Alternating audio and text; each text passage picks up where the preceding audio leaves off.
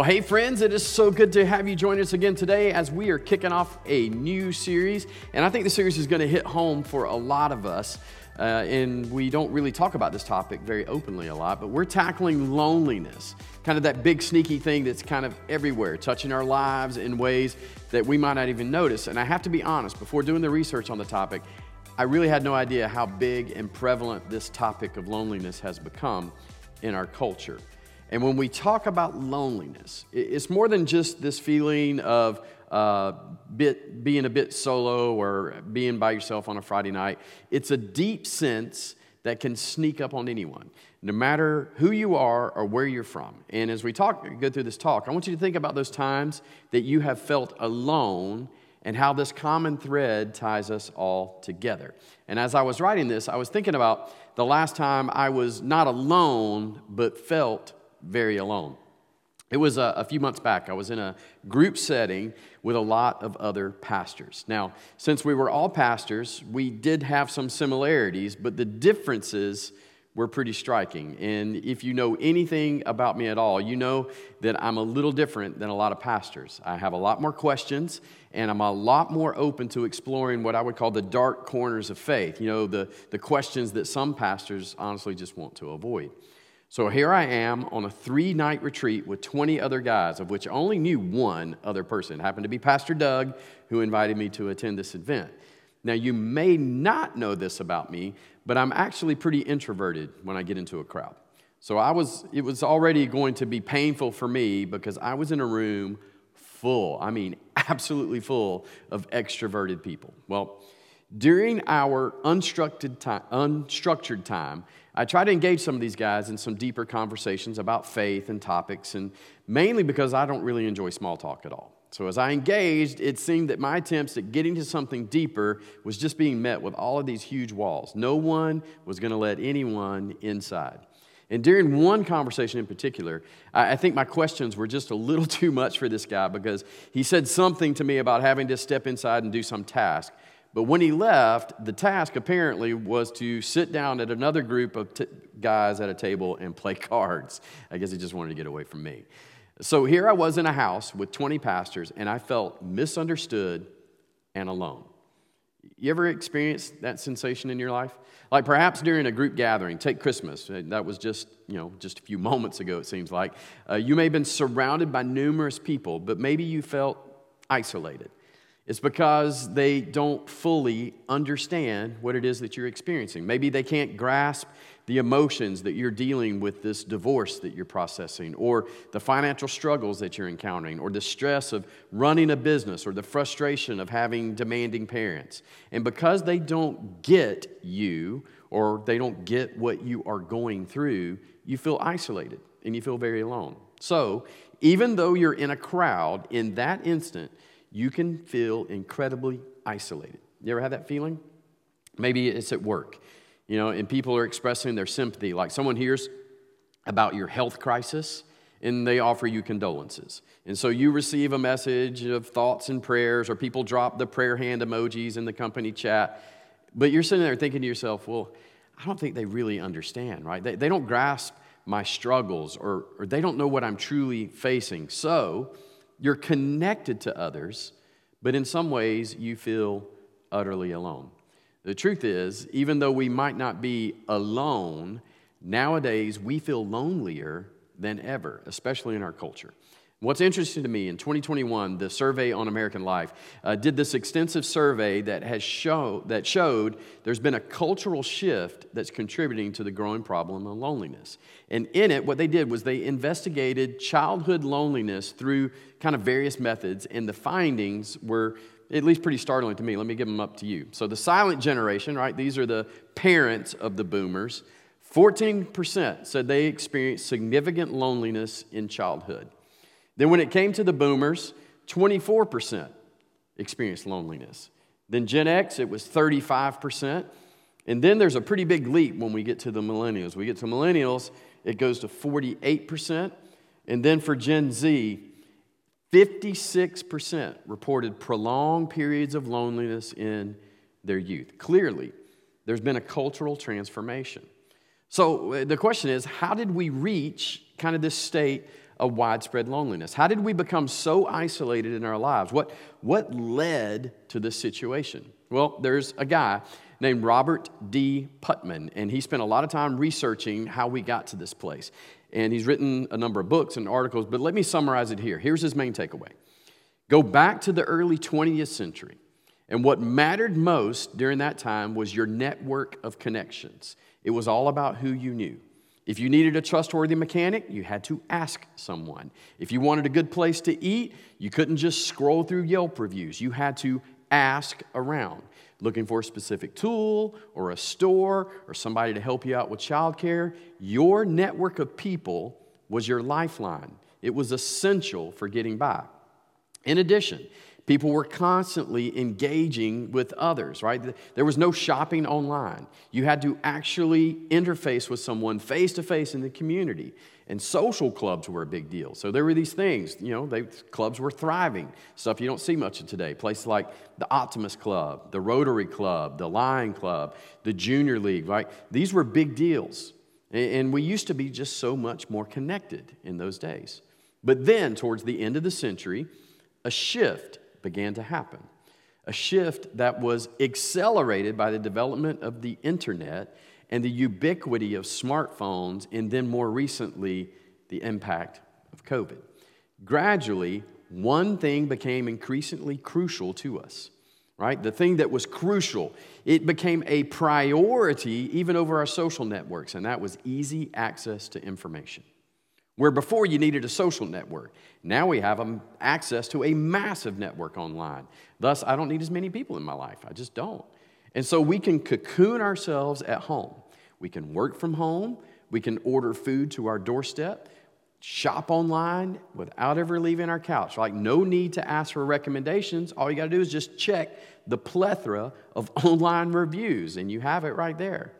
Now, we can craft a life centered entirely around our own convenience and independence without needing to know anyone or manage any complex relationships. It's all about our comfort and self-reliance and our complete independence from anyone else. And here's what I've noticed.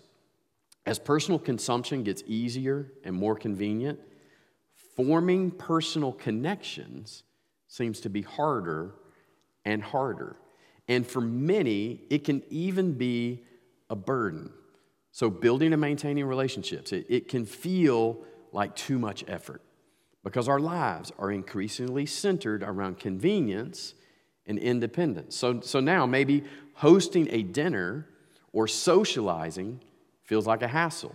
So you go out to eat, but you go as a couple so you can avoid the inconvenience of inviting someone along.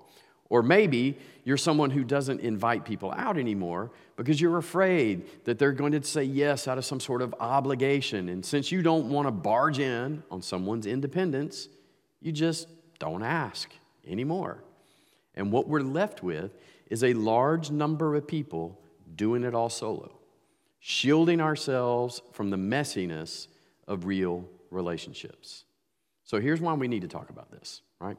Here's why we need to discuss how to build meaningful connections and relationships.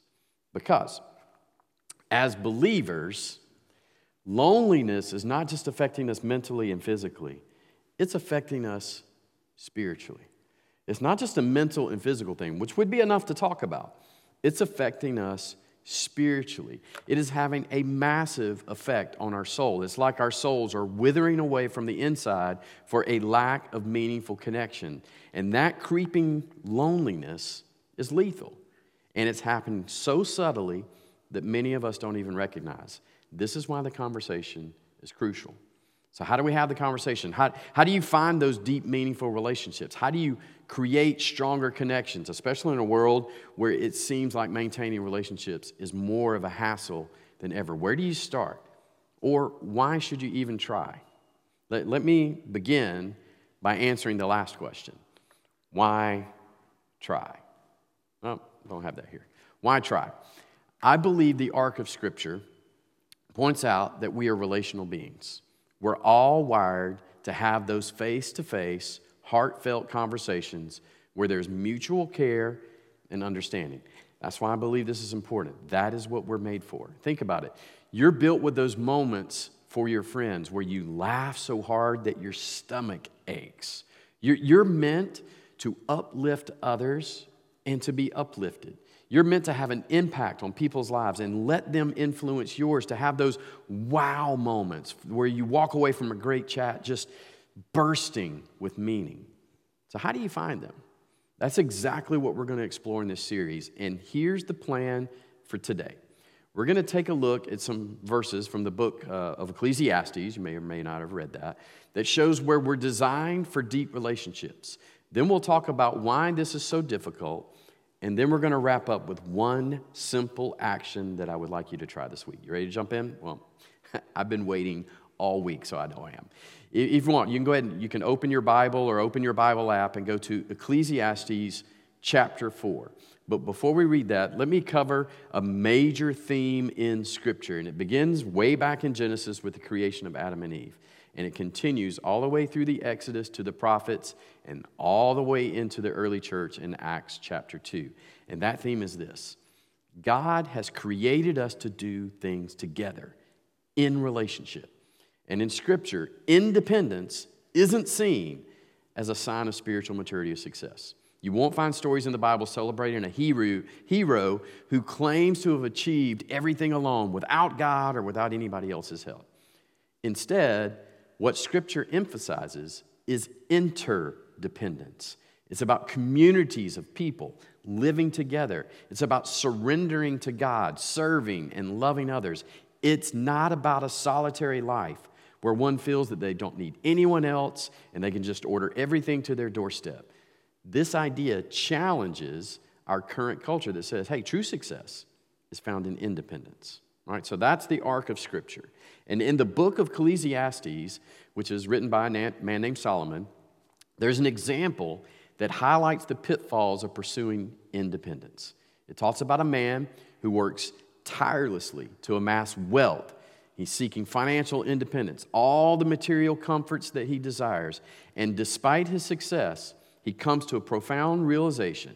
He asks himself, why am I working so hard to sacrifice all these connections and relationship with others?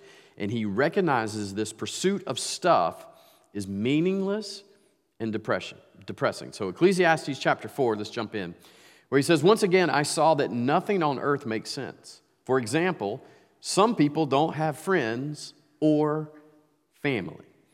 So right away, Solomon says that he's observed something that does not make sense. And what is it that doesn't make sense? Right? The thing that doesn't make sense to him is someone who doesn't have family or friends. Now, family, you don't have a whole lot of control over. I know you wish you do, but you don't.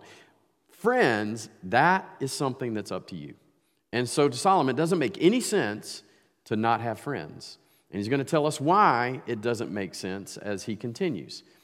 You are better having a friend than to be all alone, because then you will get more enjoyment out of what you earn. More enjoyment. And here's Solomon. He's addressing this fundamental truth about human existence, the value of companionship. He tells us that having a friend enriches our lives far more than solitary success ever could. And when we share our achievements, when we share our joys, when we share even the fruits of our labor with a friend, that enjoyment is magnified. My friends and I, we talk about this a lot. Between us, we've been to some pretty amazing places by ourselves. Hawaii, Dominican Republic, Africa, Australia, just to name a few. But while it's fun to kind of talk about those experiences, it doesn't hold a candle to the shared experiences that we've had together, going to places like Napa Valley, the Rocky Mountains, St. Kitts, Nevis, or just the simple places like a porch in the North Carolina mountains. Those shared experiences have an emotional connection that comes with them. This verse emphasizes that life's true rewards are found not in isolation or an individual accomplishment, but in shared journey of friendship and community. Solomon is reminding us that our achievements have greater meaning and bring more joy when experienced with others. Then he goes on. If you fall, your friend can help you up. But if you fail or fall without having a friend nearby, you are really in trouble. And we can all probably agree with that, right? Going through tough times is challenging, but facing them alone is much more difficult. Whether it's dealing with cancer or a broken marriage or financial troubles, going through hardship without support can lead to even more negative outcomes. We've all seen that. And on top of that, Scripture teaches us that we have an enemy that seeks to isolate us, to make us believe that we don't need God or others. And this kind of isolation can lead us to some of the darkest moments in our life, which just highlights the importance of community and support, especially in adversity. So he goes on, he says, 12, someone might be able to beat up one of you, but not both of you. As the saying goes, a rope made from 3 strands of cord is hard to break.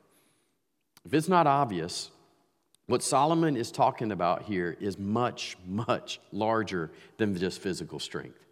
He's given us a very profound metaphor for the power of unity and support. So imagine you're planning, let's keep it simple. Imagine you're planning a move. If you've ever moved, you know this is exciting, but it's a daunting task, especially if you're thinking about doing it all by yourself.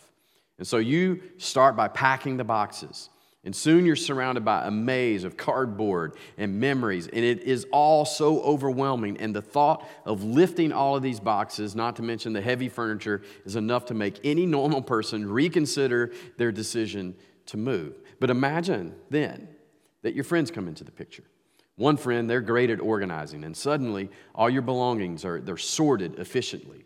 Another friend has a knack for heavy lifting, and so those boxes, they don't seem intimidating anymore. And there's that friend who comes who brings laughter and music, and he turns a stressful task into a fun activity. Or maybe you're facing something a lot more serious than just a move. Maybe you get some bad news from the doctor. And anyone who has gone through this will tell you a health crisis can be incredibly daunting and isolating. And so, on your own, trying to navigate the complexities of healthcare, your treatment options, and all the emotional toll that it can take on you can be like feeling like being lost in a stormy sea, right? Trying to keep your head above the water. But let's take that same scenario and let's say you have a support system. Maybe a friend becomes your advocate, right? They start researching all of the treatments. They start speaking with the doctors. Then another close friend steps in to offer emotional support. They're there to listen. They share your fears, your hopes. They're reassuring you that you're not alone on this journey. And then you got another close friend who comes and offers practical help, like driving you back and forth to appointments or preparing meals. In either situation, each friend is a strand in a strong rope, helping to hold you together when you might otherwise feel like falling apart. Going it alone, whether it's moving or something more serious like cancer or divorce or the loss of a loved one or the loss of a job or some parenting struggle or a mental health crisis, going it alone is not going to be easy. But when life hits you hard, it can be overwhelming. But with the support of others, it becomes a shared journey. Each strand in that rope, the advocate, the emotional support, the practical help, it intertwines to provide a composite strength that you can't even come close to on your own. So Solomon is painting this picture of close friends working together to make each of us stronger and enjoying all that life has to offer in close community. And I imagine all of us have some kind of desire for those kind of relationships. And while there's a lot of things that get in the way of us having friends like that, Solomon talks about things like our schedule, our fear of meeting people, or maybe our own introvertedness, right? I think in today's world, one of the biggest challenges to developing deep, meaningful relationships is this right here. Well, maybe yours doesn't have the Georgia Tech logo, but it's our phones, right? Our attachment to our devices. We're often so glued to our screens, scrolling through social media, responding to endless notifications that we miss the opportunities for real human connection that are right there in front of us. Ironically, our phones were meant to connect us, but more times than not, they actually create a barrier, right? Absorbing time and attention that could be spent nurturing deep and meaningful relationships. And this tethering to technology, it can lead to a superficial sense of connection. Right? We may have hundreds of online friends. We may have thousands of online friends or followers. But when it comes to someone to share our deepest thoughts and fears with, we can also find ourselves lacking. There is this concept that really captures the challenge for both you and me. And if you know it, you know it. It's called Dunbar's number, named after Robin Dunbar, a psychologist at Oxford. And Dunbar's research focuses on the cognitive limits of human relationships. And according to the findings, a person can have like 1,500, what we'll just call acquaintances. These are social, these are online, because there's no way that you know 1,500 people. But these are your friends on Instagram, TikTok, Facebook, whatever your social platforms are. It could be a few hundred, it could be many more thousands, but essentially here you go, 1,500. Out of those, 500 might be people that you're somewhat familiar with, right? And these are some maximums that he's putting here. These would be people that you would either recognize in person or out in public, whose maybe their social media posts, that you like those, you kind of recognize those, even if you don't remember it clearly.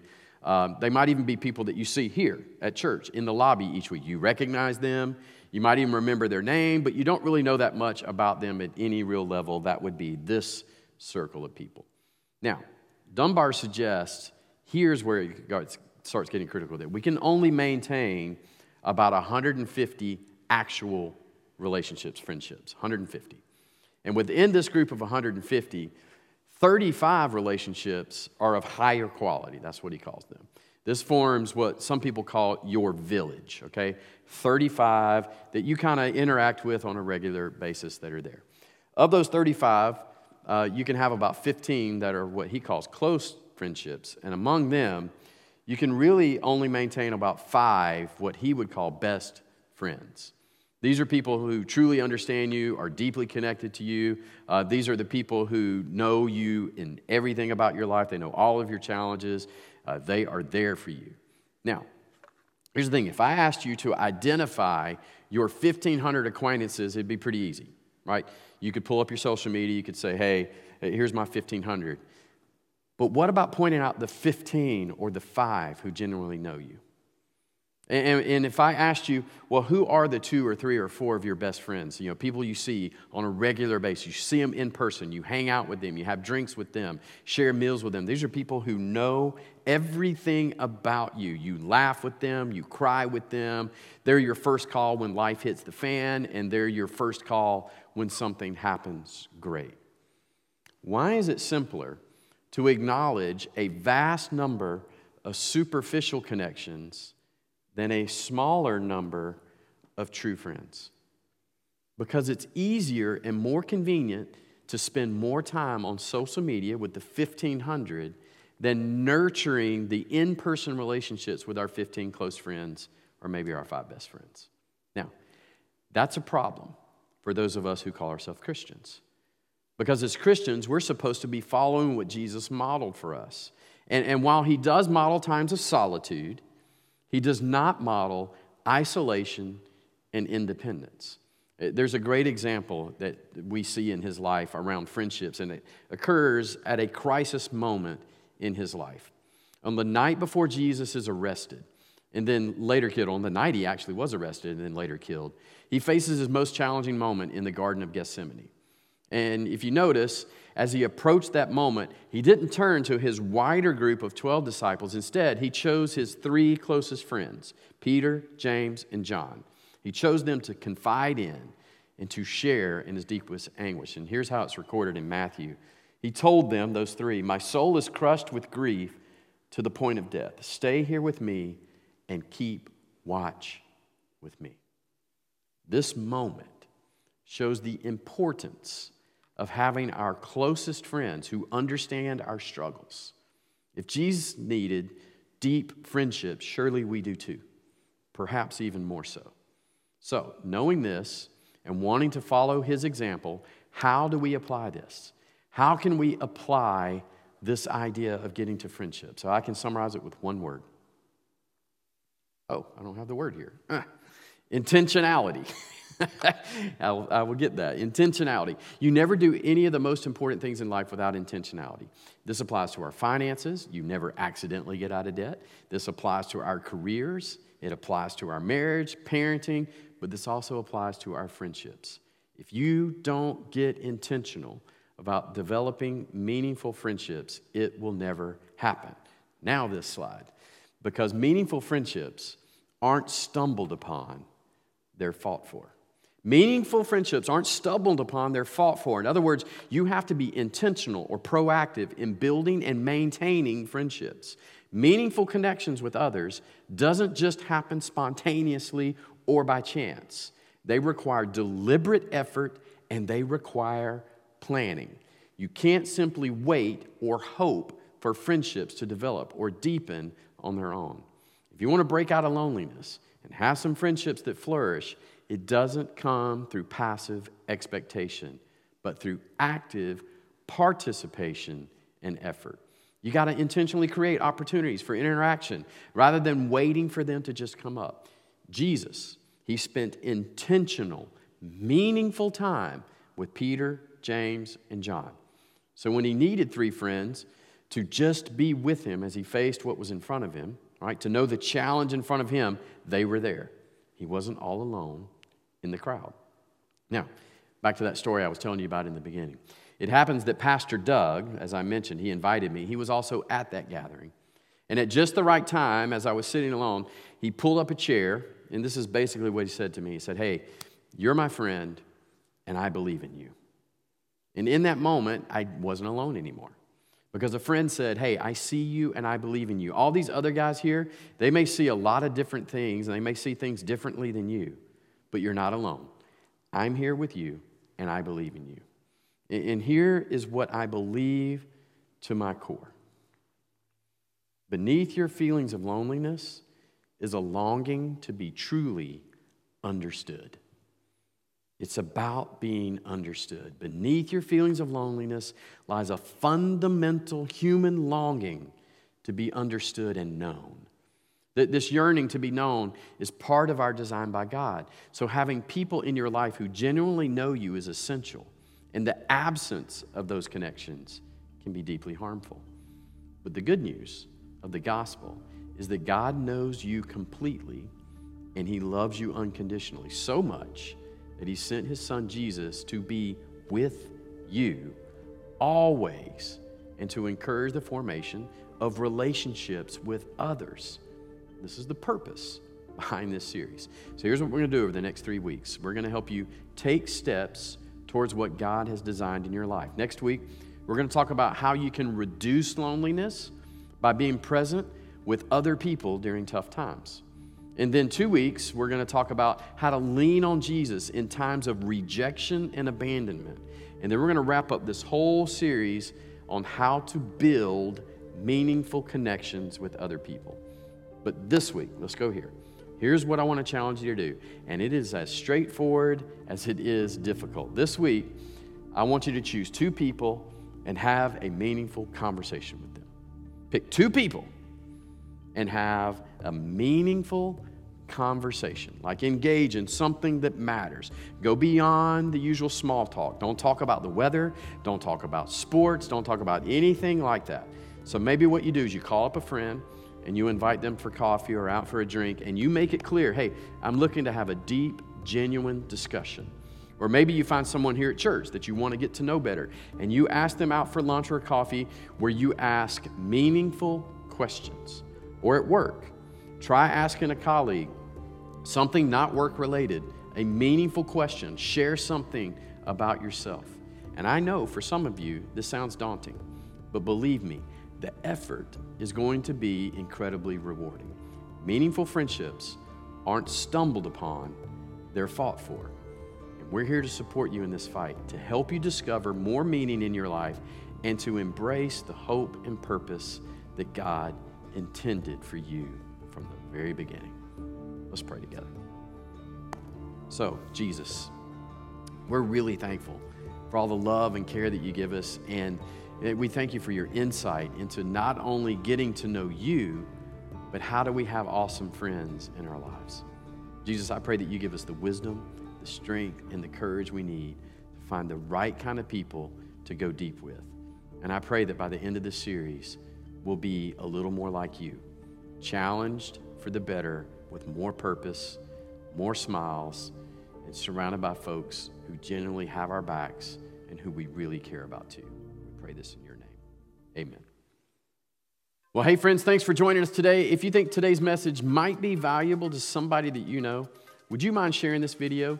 Not only could it be helpful for them, but by sharing and liking this content as well as subscribing to this channel, you help us to accomplish our mission to raise the reputation of Jesus. And along those lines, there's some other things you can do to help us.